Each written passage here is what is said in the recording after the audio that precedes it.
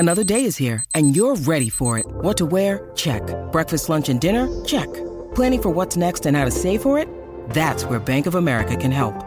For your financial to-dos, Bank of America has experts ready to help get you closer to your goals. Get started at one of our local financial centers or 24/7 in our mobile banking app. Find a location near you at bankofamerica.com/talktous. What would you like the power to do? Mobile banking requires downloading the app and is only available for select devices. Message and data rates may apply. Bank of America N.A., member FDIC. When you need mealtime inspiration, it's worth shopping Kroger, where you'll find over 30,000 mouth-watering choices that excite your inner foodie. And no matter what tasty choice you make, you'll enjoy our everyday low prices, plus extra ways to save, like digital coupons worth over $600 each week. You can also save up to $1 off per gallon at the pump with fuel points. More savings and more inspiring flavors make shopping Kroger worth it every time. Kroger, fresh for everyone. Fuel restrictions apply. Player Profiler Posse, we are back for another week of First Mover. We are past week 4, a quarter of the way through the NFL season, and man, what a week it was.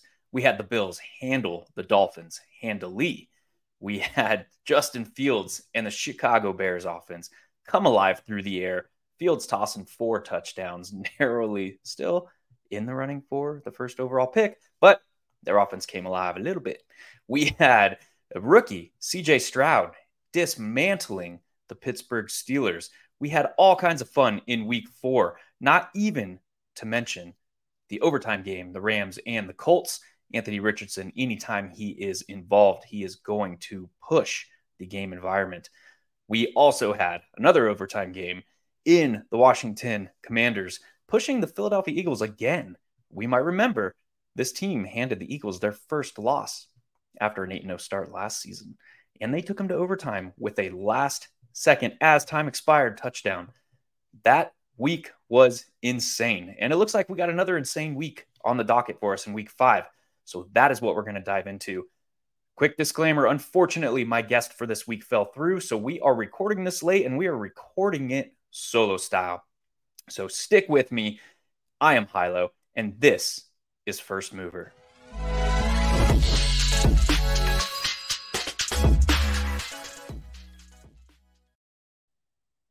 So as always here, we're going to start off by taking a look at the slate itself. That's a little small. Let me help you out here. That's a little bit better.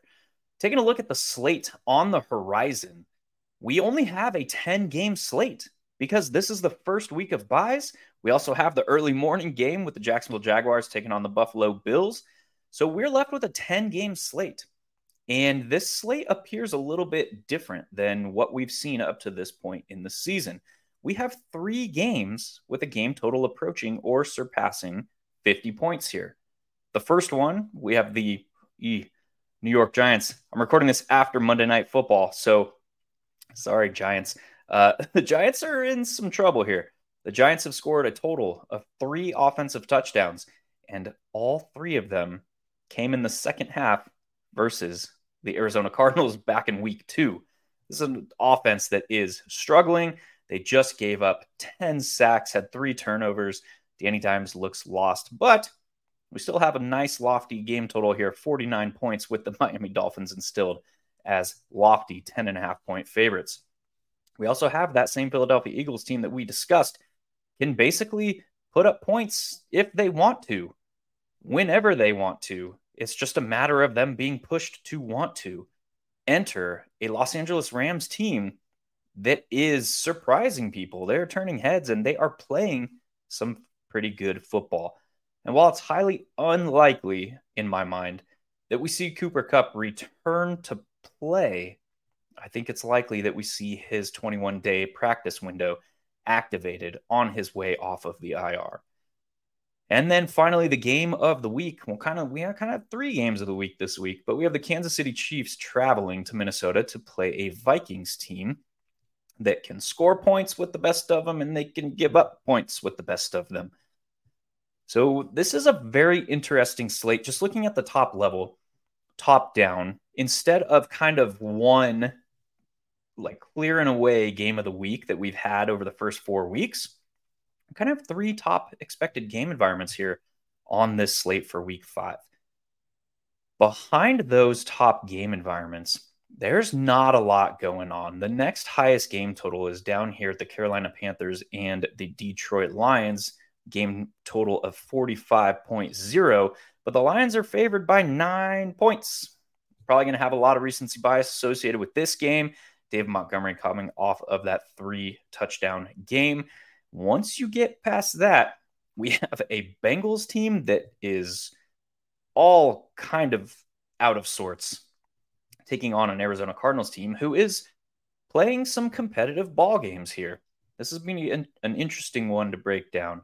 And we also have at 43.5, the last game in the afternoon, the New York Football Jets taking on the Denver Broncos. And we kind of know how not good this Denver Broncos team has looked this year.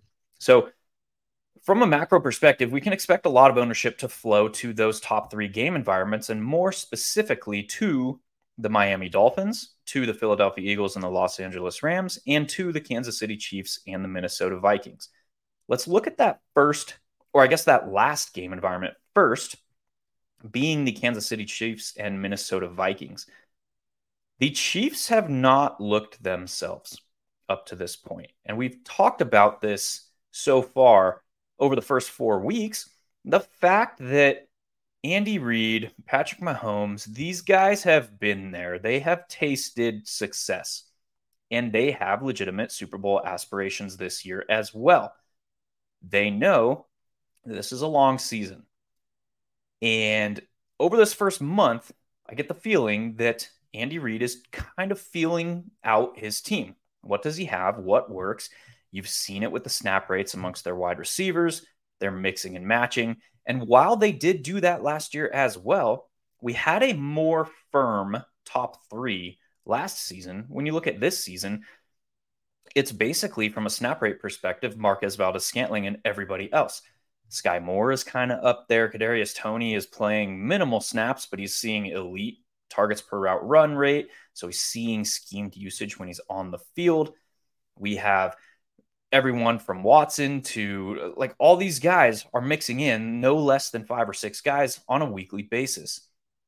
So to me, instead of that being taken as more predictive of what to expect over the entire season, I view that as Andy Reid and Patrick Mahomes are trying to figure out what works and how they want their offense to look 2-3 months from now when these games matter a little bit more. And even with their offense relatively to their standards underperforming to this point in the season, they're still sitting at a 3-1 record. So this team is right where they want to be, in my mind. They are working through what they want their offense to be. Their defense under Lou Spags is playing well enough for them to continue winning games. And eventually, we're going to see this offense kind of transform into more of what they want it to be heading into the postseason. They're not there yet, and they have not looked good. But a game against the Minnesota Vikings is interesting because, to me, this spot sets up where it could go one of 2 ways. We could see the Vikings continue to struggle to put up points. They've struggled in the red zone. We could see them settling for field goals early or turning the ball over early, and the Kansas City Chiefs are allowed to kind of control that game environment. And that's, I think, what the early Vegas line here of Kansas City favored by 5 points is kind of pointing at. We also have the other end of that spectrum, which is the inflated game total here, which is the Minnesota Vikings can put up points with the best of them. And when you look at the state of this Lou Spagnuolo Kansas City defense, they run a ton of zone coverage behind a defensive front that they look to get organic pressure. They will dial up some unique blitzes, but Spags is more concerned with settling into zone coverage and allowing the play to develop in front of him and basically trying to get his defensive 4 to generate pressure organically without having to blitz. So that means a lot of zone coverages for the Minnesota Vikings. You look at a team where they have the top wide receiver in the league and Justin Jefferson, who's capable of beating man. He's capable of beating zone. He has the smarts to be able to diagnose a defense, see what they're giving him, and find those spots underneath. They also have an elite pass catching tight end. We'll say if you're going to argue about the elite part, we'll at least say a volume tight end.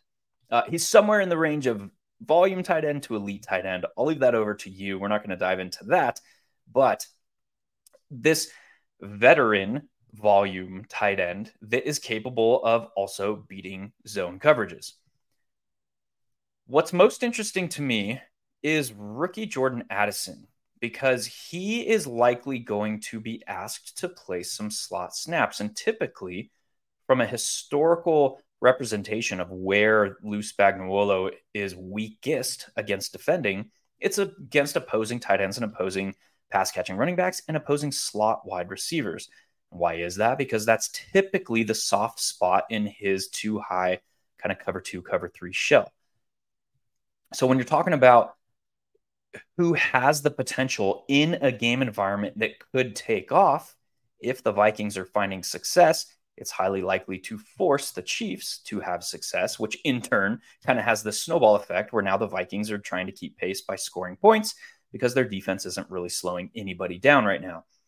But Jordan Addison is very interesting in this type of setup, a guy who is playing almost exclusively from 11 personnel, and also TJ Hawkinson here, multi-touchdown upside for sure. So this is a game that sets up very interestingly. Let's now move to the Philadelphia Eagles and the Los Angeles Rams. And the Rams are, I will say, one of the offenses that is pushing the league to break out of this kind of lull in scoring. And what do I mean by that?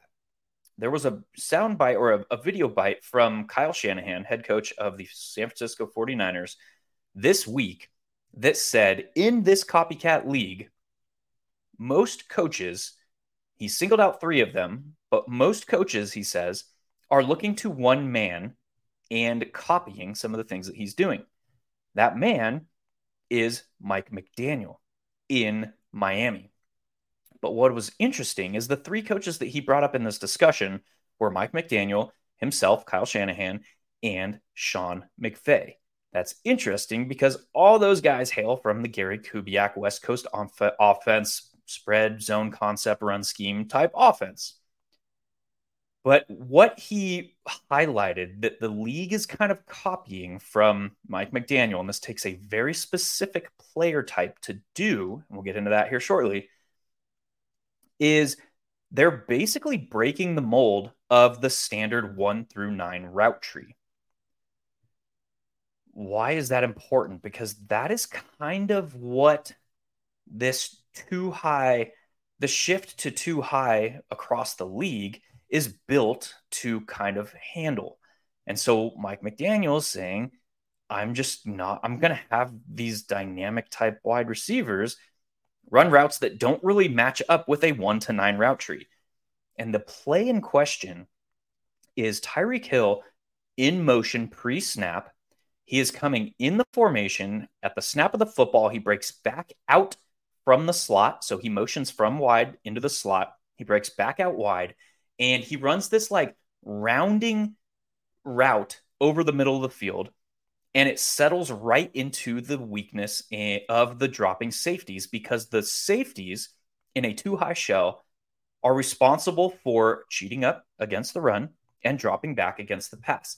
And typically in today's too high league, those safeties are 18 to 20 yards behind the line of scrimmage. Quick side note, Jonathan Gannon in Arizona is running a too high shell defense, but his safeties are 12 to 14 yards. So it's like a shallow too high. And that is what is throwing opposing offenses and offensive coordinators and quarterbacks into a loop and keeping the Cardinals in these games. That's a story for another day. But this weird motion inside from wide to the slot and then kicks it out wide and runs this looping route that ends right in the shallow or the soft spot of too high coverage behind the linebackers who are dropping it like a Tampa 2. They're dropping in coverage to cover tight ends and running backs. And the safeties that are backpedaling now because they don't see a route developing in front of them. And then comes Tyreek Hill running 22 miles per hour what looks like a deep crossing route, but it's this weird, like bent route. And in order to make that happen and be successful, you have to have this dynamic, fast, shifty wide receiver. What is interesting about that is Kyle Shanahan is using Deebo Samuel in that way, running the exact same play. And on the Rams with Sean McVay, that is Tutu Atwell. So to me, it's very interesting how this offense is going to look once Cooper Kupp comes back. But like I said, I don't expect Cooper Kupp to come back for this week. That means that Van Jefferson is probably going to continue playing these rather empty Z-type wide receiver role and routes that are designed to manipulate safeties downfield as well, which opens up that underneath spot for these weird looping crosser. They don't fit a regular route, which is where Tutu Atwell is operating. That discussion is very interesting against a Philadelphia Eagles defense that does not have coverage linebackers. Their linebackers are very good at playing this edge type rush the passer role. They drafted as such. They know if they can be stout up front against the run, they can force teams into second and third and long situations and bring these athletic freak linebackers to play demi linebacker edge and rush the quarterback and challenge for the league record in sacks. They did it last year. That's what they're doing again this year. So that player, the most important player, I think, for the Rams this week, while Tutu Atwell will eat because he is that good, Puka Nacua. Puka Nacua will eat because he is that good. He is one of the smartest wide receivers I have seen, rookie wide receivers, that is, I have seen come out of college in quite some time. Everything that I've seen from this man tells me that he is going to have staying power in this league. He is going to be around for a while. The Breakfast Club narrative, that's a no shitter. That's a real thing, because that shows me that he showed up and immediately went to his quarterback and went to the alpha wide receiver on the team and said, "Teach me, oh wise ones, I am here to learn." And that can't be taught. But Tutu Atwell is likely going to be the key to the Rams' offensive success. He is a guy who has seen 8 or 9 targets in every game this season. So very, very constricted and I don't even know what to say. Consistent. There we go. Very consistent role in this offense. He's thrown every now and then some carries, some jet sweeps. He is the motion man in this offense. And again, why is that important?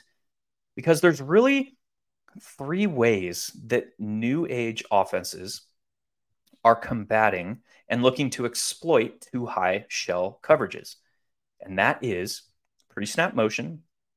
That is a Z-type wide receiver that is used as a safety manipulator. Look at Marquez Valdes-Scantling in Kansas City.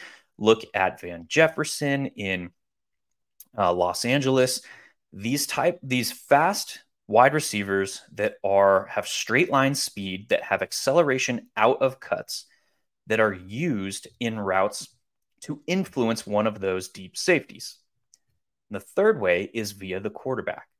The quarterback's eyes, the quarterback's positioning, and the quarterback's movements in the pocket. The good thing about too high is it looks very similar to a quarterback pre-snap. You can run cover 3 from it. You can run cover 2 from it, cover 3 from nickel. You can run quarters. You can run quarters press. You can run all these different defensive schemes from that same alignment. So it confuses, and it confuses quarterbacks by showing them the same pre-snap snapshot. Before the ball is snapped, quarterback looks up, takes the snap, and he's seeing the same thing. So the quarterback's positioning has influence to that, but the 2 major things that offensive coordinators can utilize at their disposal, that pre-snap motion and that Z-type wide receiver. The Rams have both of that, and they've been utilizing both of that, and that pre-snap motion guy is Tutu Atwell. If you look at his snap or his splits, when his targets per route run rate when he is the motion man versus when he is not, he's pushing almost 35% targets per route run when he is the motion man. And he is down around 18%. So almost half of his targets per route run rate when he's the motion man, when he is not in motion. And that tells me that he is this Tyreek Hill. He is this Deebo Samuel. He's not talented like those guys are yet, but he's being utilized in the same way in this Sean McVay offense. So that is very interesting to me in this matchup where we can expect the Philadelphia Eagles to, again, hammer down on the run, stop that, force the Rams into second and third and long, and then allow their linebackers to create pressure. But Sean McVay is a very, very good offensive designer. And if he is penciling up his plays for this game, we're probably going to see some very unique aspects and looks for Tutu Atwell. Obviously, the Eagles, they can win wherever they want to. They can win on the ground. They can win through A.J. Brown. They can win through Devonta Smith. They can win through Dallas Goedert. They can win pretty much any way they want to. But it's a matter of, are the Rams going to find a way to push them throughout the duration of this game? The Rams are also overperforming on defense, which introduces a little bit of uncertainty for this game environment. But Tutu Atwell, I think, is the key to forcing this game environment to explode, which is what we're looking for when we're hunting for upside in these spots. Finally, with the Miami Dolphins and the New York Giants, we teased them as being that third aspect that is of interest early on when we're taking a look at this slate. And the Miami Dolphins should be able to win any way they choose. And they have proven that they are not just this heavy pass rate over expectation offense this year. They are very capable and able to win on the ground and willing to win on the ground if the opportunity presents itself. And now they're facing a New York Giants rush defense that is bottom 3 across the board in all rush metrics this season. I don't know if it's going to be Raheem Mostert. I don't know if it's going to be Devon Achane. Achane took over the Lions' share of the rushing load in the second half against the Bills. But this is a get-right spot for the Miami Dolphins after that letdown performance on the road in Buffalo against the Bills. Obviously, Tyreek Hill can win against anybody. This is not a prohibitive matchup. Jalen Waddle can win against anybody, not a prohibitive matchup. But if going here, that would be the extent of my exposure. The backfield, Tyreek Hill and Devon Achane. Changed his name again, man. He probably changed his name again since I started recording this, so look out for that. I'm just kidding. The dude is a boss, and he can correct whoever the hell he wants here. So those are the top game environments. I am tired of talking, but before we send it over to the Podfather for a quick word, if you guys are not on Underdog drafting these battle royales, when you get a new game, it is more exploitable when less people know what they're doing and less people have figured it out. So the battle royales are a great way over on Underdog to get some exposure to that DFS itch in a game format that has not yet been, we don't even want to use solved because DFS is not solved, but it is more figured out than Battle Royale. Also, go take a look at their pick'ems because that has been my most profitable aspect of this season so far. I have been treading water in DFS, winning a little bit here, losing a little bit there. I have not hit that big score yet. I know it's coming. It's coming. But I'm up about 7-8 grand just in pick'ems through 4 weeks of NFL. So go check that out. And with that, here's the Podfather for a quick word on Underdog Fantasy.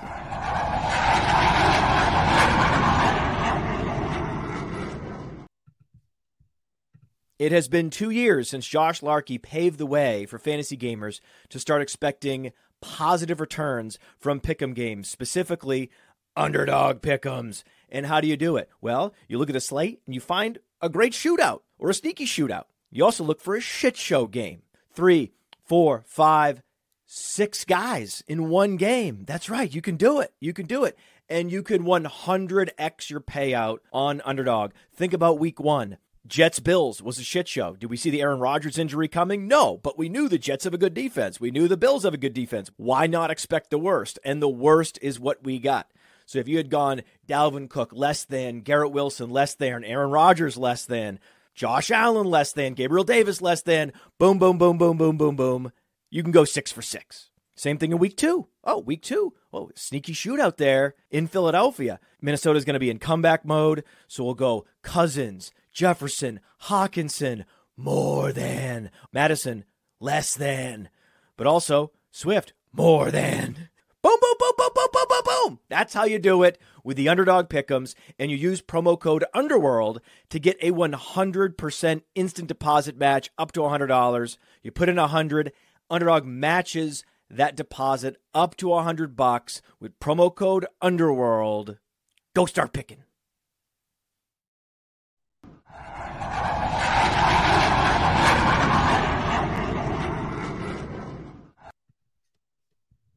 And we're back.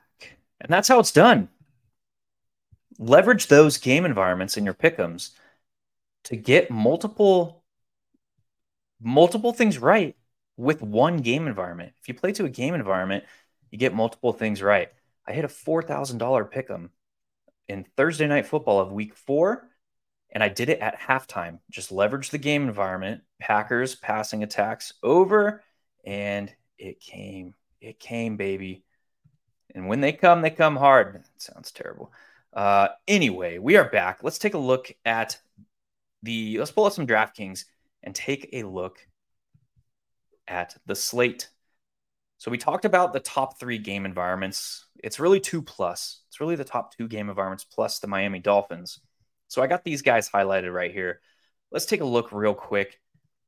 Again, apologies for being solo. This one is not going to go a full hour because it's really, really hard to sit here and talk by yourself for a full hour. So this will probably be around 45 minutes, but stick with us. We're going to get some good nuggets out here. We talked about Patrick Mahomes, how Kansas City offense does not look like they are what they're going to look like at the end of the year. But we have Patrick Mahomes, who has tossed multiple touchdowns in 3 out of 4 games. He's put up 20-plus fantasy points in 3 out of 4 games. And I know you're thinking, Hilo, he's priced as the highest priced quarterback on the slate. You need more than 20 points for him to pay off. And you are absolutely correct. And why is that? That is not just because Patrick Mahomes is underperforming from a salary multiplier perspective. That is because look at the other quarterbacks on this slate. We have Jalen Hurts. Let's look at him. He has scored 3 rushing touchdowns in 4 games. We have... Oh, no. Stick with me here. I only had these games highlighted. We have Lamar Jackson. Let's look at him. 4 rushing scores over his last 2 games. And this is with a new offensive coordinator that has already said he's not going to run a whole lot. It's like, okay, dude. Todd Monken, show me your offense is going to be anything, and then we'll believe you, bro. I don't believe you, bro. But yeah, he's put up over 29 fantasy points in each of those last 2 games with elite rushing production. Let's look at what is going on here, Mr. Anthony Richardson. 3 rushing touchdowns in what? 10 quarters of play. He played until the 2-minute warning in week 1 against Jacksonville. He played the first half and left prior to halftime against Houston, scored 2 rushing touchdowns before he left. And then we finally saw a full 4 quarters out of Anthony Richardson in week 4, leading that comeback, taking his team into overtime against the Rams. And you saw that sweet, sweet production. 2 passing touchdowns through the air, another 1 on the ground on the backs of 56 yards. The 2 almost or complete games that he has played, he has 10 rushes in each game. He has a rushing score in each game, and then he had those 2 rushing scores in the first half against the Houston Texans. So when we're talking about what we need out of our quarterback up here for a pocket passer plus, we'll say, Patch, there's 2 types of mobile quarterbacks. There is your escape ability, your escape artist, Patrick Mahomes. There are your rushing upside quarterbacks, your Justin Fields, your Jalen Hurts, your Lamar Jackson, your Anthony Richardson. Those guys are capable of inflicting so much damage on the ground that they not only take away from the rest of their production for the rest of their pass catchers, but they can put the slate out of reach if they're also bringing those pass catchers with them. And that is the most interesting point. If you look at the optimal rosters of the last 3 years, you'll find rushing quarterbacks are strewn all about the top overall performance on a given week. You'll also see that at an extremely high frequency, we're talking like 88% every time a mobile upside quarterback, the guys that can just crush the slate with their legs, 88% of the time, they also brought a pass catcher along with them in the optimal build. You look at when Jalen Hurts is optimal, highly likely that either A.J. Brown or Devontae Smith is also optimal on that week. You look at Justin Fields, he was optimal twice last year. The first time, Cole Kmet was also optimal. The second time, Cole Kmet was the second highest scoring tight end on that week behind only Travis Kelce. What happened last week when Justin Fields? Well, he didn't put the slate out of reach because Josh Allen beat him, but he put up a nice solid 32 fantasy points. Cole Kmet and DJ Moore brought along. Look at Lamar Jackson. His optimal hit weeks also at a high frequency bring along Mark Andrews. But in that discussion of putting the slate out of reach, Patrick Mahomes in this current state of the Kansas City Chiefs, highly unlikely, because while he can score a rushing touchdown, he is more considered an escapability quarterback. He's able to escape plays. His sack rate is very low. He's able to extend, and he's able to rush if he needs to. But he is not a mobile upside quarterback like Jalen Hurts, Lamar Jackson, Anthony Richardson now. So at this top range in quarterback pricing, we're either playing to game environment or we're looking for those rushing upside mobile quarterbacks. So Anthony Richardson is still in that picture. Outside of those guys, if you're going below the upper tier, we need a quarterback that can keep pace from a salary multiplier perspective, and those elite level in pricing quarterbacks not put the slate out of reach. So when we look at the teams that are up there in Vegas implied team totals, we have the Miami Dolphins. We just talked about how they are not afraid via their outside zone run blocking scheme. And now Mike McDaniel, the madman he is, introducing the inside zone run blocking concepts. They are not afraid. They are right around the league average in pass rate over expectation this year. They're not afraid to win on the ground. And they have 2 backs now in Raheem Mostert and Devon Achane that can do that. So Tua Tagovailoa, my fault, it loses a little bit of allure for us on this slate. Philadelphia Eagles and Los Angeles Rams. We've seen some pretty significant yardage totals from Mr. Matthew Stafford. He's put up 300 yards passing plus in 3 out of his 4 games, but the touchdowns have not been there.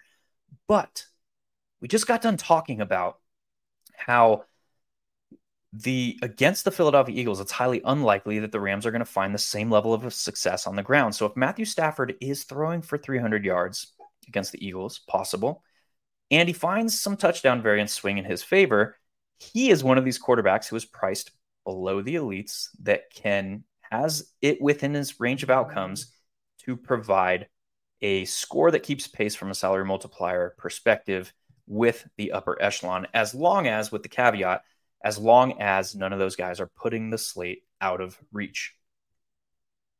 So that's a quick down and dirty on the quarterback spiel. At running back, we got a little bit of a mess here up top. Saquon Barkley is expected back from his high ankle sprain. We don't know what his snap rate is going to look like in this spot. And then it's down to Bijan Robinson and Derrick Henry. Bijan is involved in the pass game, but we've seen his red zone role kind of be shared with Tyler Algier. Derrick Henry is a guy who is extremely interesting. I played him this past week, where he's one of those backs that always has the path to 25 to 30 opportunities in the right game environment. And we talk about what is the right game environment for Tennessee to feed Derrick Henry touches, and it's simply a game where Tennessee is able to control the game environment. So that's just a game where they're not getting blown out. They were able to play the entire first half against the Bengals to a tight game, and then they kind of took over in the second half, were able to just run Derrick Henry.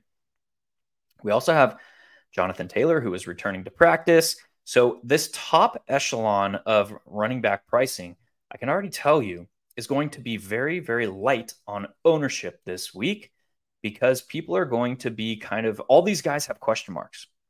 And so people are not going to want to click their names. But when you look at how that compares to the wide receivers, it's basically people are going to be paying up for Justin Jefferson. And that's kind of it from a what stands out to us right now perspective, because Tyreek Hill, extremely massive spread, favored by 10.5 points. Cooper Kupp, not likely in my mind to come back off of IR for this game, although I expect him to return to practice. A.J. Brown in a perceived difficult matchup, but he's the most interesting to me here. A.J. Brown and Devontae Smith, because both of these guys, if they are the flavor of the week for the Philadelphia Eagles, and we know that can rotate, and we know they buy into things like squeaky wheel narrative and all these different things, but if they are featured on a given week, they have as much upside as anybody else at pass catcher. Then you start getting into Amon-Ra St. Brown and Puka Nacua, Jalen Waddle in that same kind of caveat as Tyreek Hill. Jamar Chase has the Bengals looked atrocious, and that is not Joe Burrow. That is not Joe Burrow's injury. That is Zach Taylor. We'll save that discussion for another day.